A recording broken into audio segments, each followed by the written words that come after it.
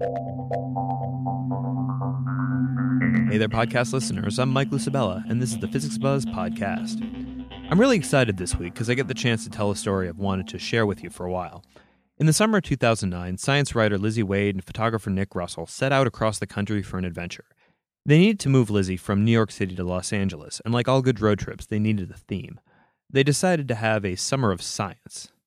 The Summer of Science was a road trip across the country that I did with my boyfriend, Nick, and we went to 8 national laboratories and a couple of other big science sites across the U.S., mostly related to particle physics, but also some astronomy as well. It was a crazy ambitious trip.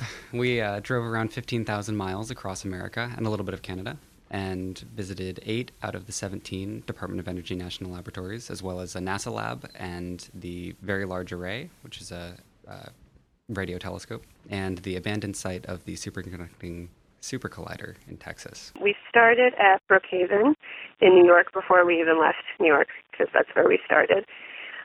We went south through Virginia into Oak Ridge, which is in Tennessee.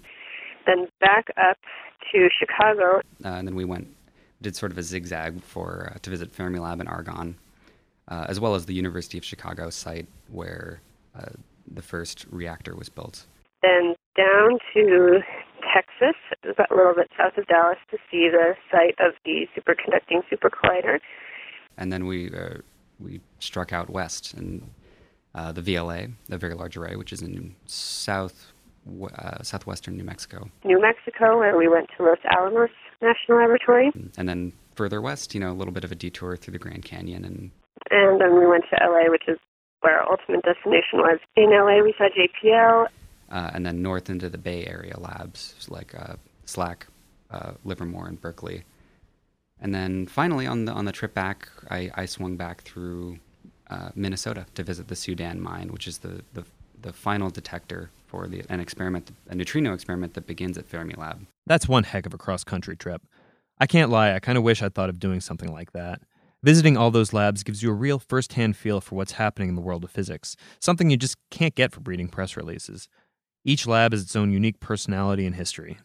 Well, they were all extraordinarily different from one another. Starting the trip out at Brookhaven again was a nice experience because it's a much smaller accelerator and it's a smaller feeling lab than some of the others. So it was a really nice contrast with Fermilab, which in some ways does a lot of very similar physics, but on at a very different scale. And there was also a lot of history embedded in these labs that I personally found to be almost the most fascinating, almost as fascinating as the physics itself and the future of the physics.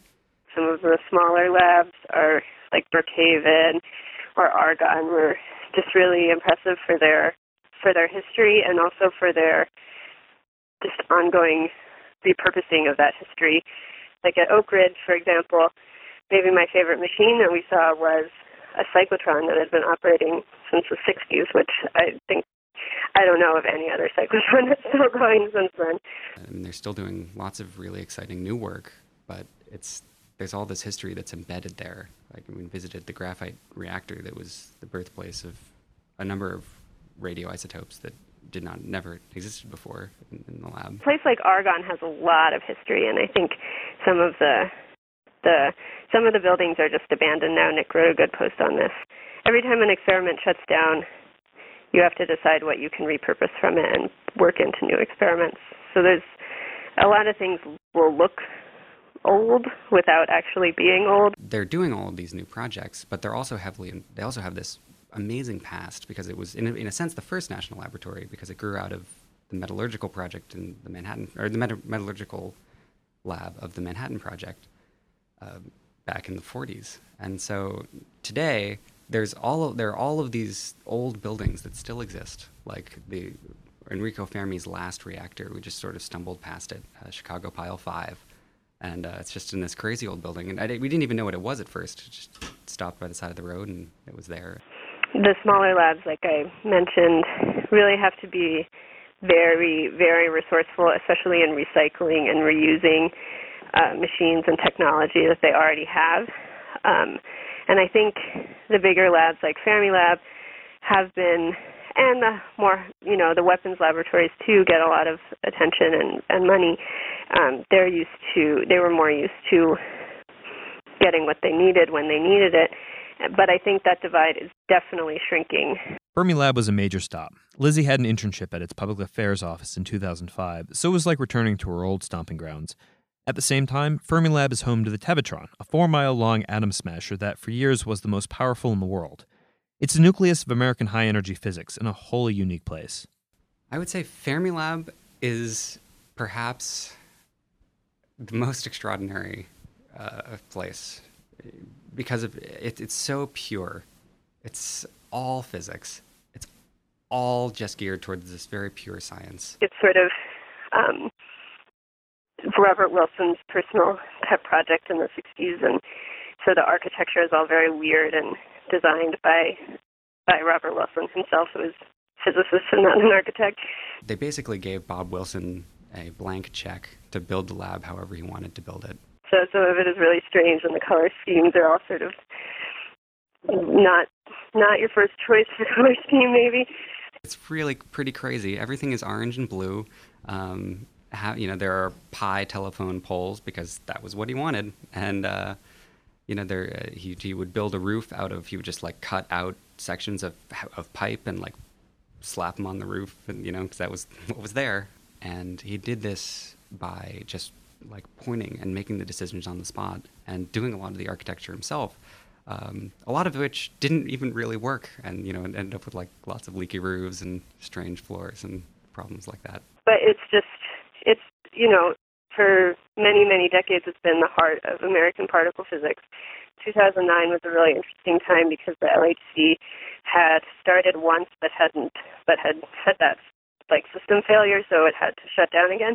And American particle physics was really sort of having to think again about how they were going to deal with the LHC and how they were going to deal with the rest of the world, because the U.S. has been the leader in high-energy particle physics anyway for many, many, many decades.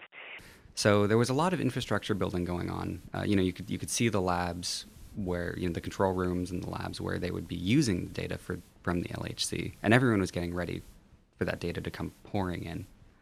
But at the same time, they were still continuing the experiments that they had been doing previously, because it was, it wasn't quite at the stage where they would be doing all this new work. And of course, the LHC wasn't running yet. And being the biggest was always what was most important for the U.S. in particle physics. And I think their willingness to rethink that was really impressive. But to see the Tevatron being on its way out is sad for me. After Fermilab, they set out on a nearly 1,000-mile drive to the abandoned ghost lab of the superconducting super collider. But more on that in a later podcast. From there, they drove across hundreds more miles of open New Mexican desert to see the Very Large Array, a collection of immense radio dishes tuned to the heavens. Well, you drive up to it, and it takes kind of a long time to get there. It's miles and miles off of the main highways, and so you're on just a 2-lane road. So you drive up to it, you don't really know where it's going to be, and you sort of see these specks off to your left from this weird highway in the middle of nowhere, and you say, "Is that it? Like, that doesn't look very large to me." You see it in the distance, but you don't think that could possibly be it because it's so small, and it's just like a little glimmer of white. It's completely dwarfed by this spectacular New Mexican landscape. It's on this enormous plateau. It's 7,000 feet, and it's ringed by mountains. And it's so much larger. It's on such a larger scale than even this enormous thing that we humans have built. That it was just awe-inspiring. But it is it, and you get close to the dishes, and it really is huge. And then you're there beneath one of these telescopes, and they're like 15-story buildings.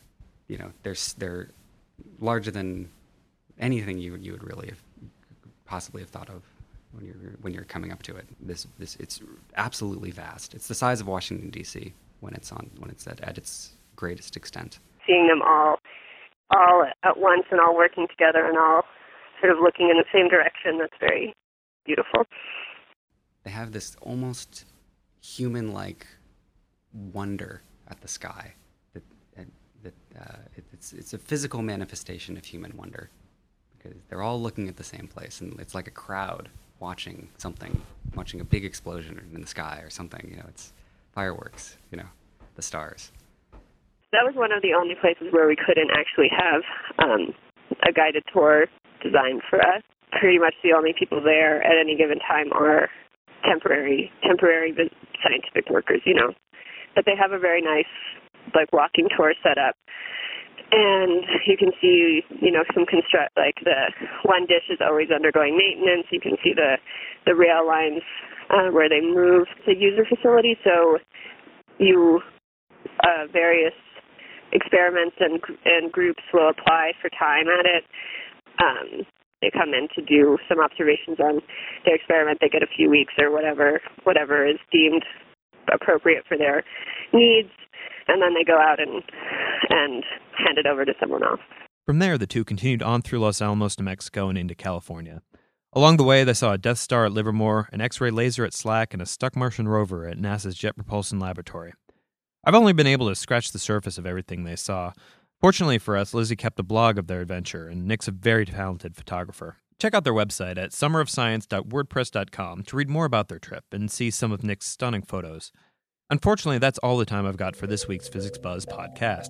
You can find more of our podcasts and articles at www.physicscentral.com. Thanks for listening.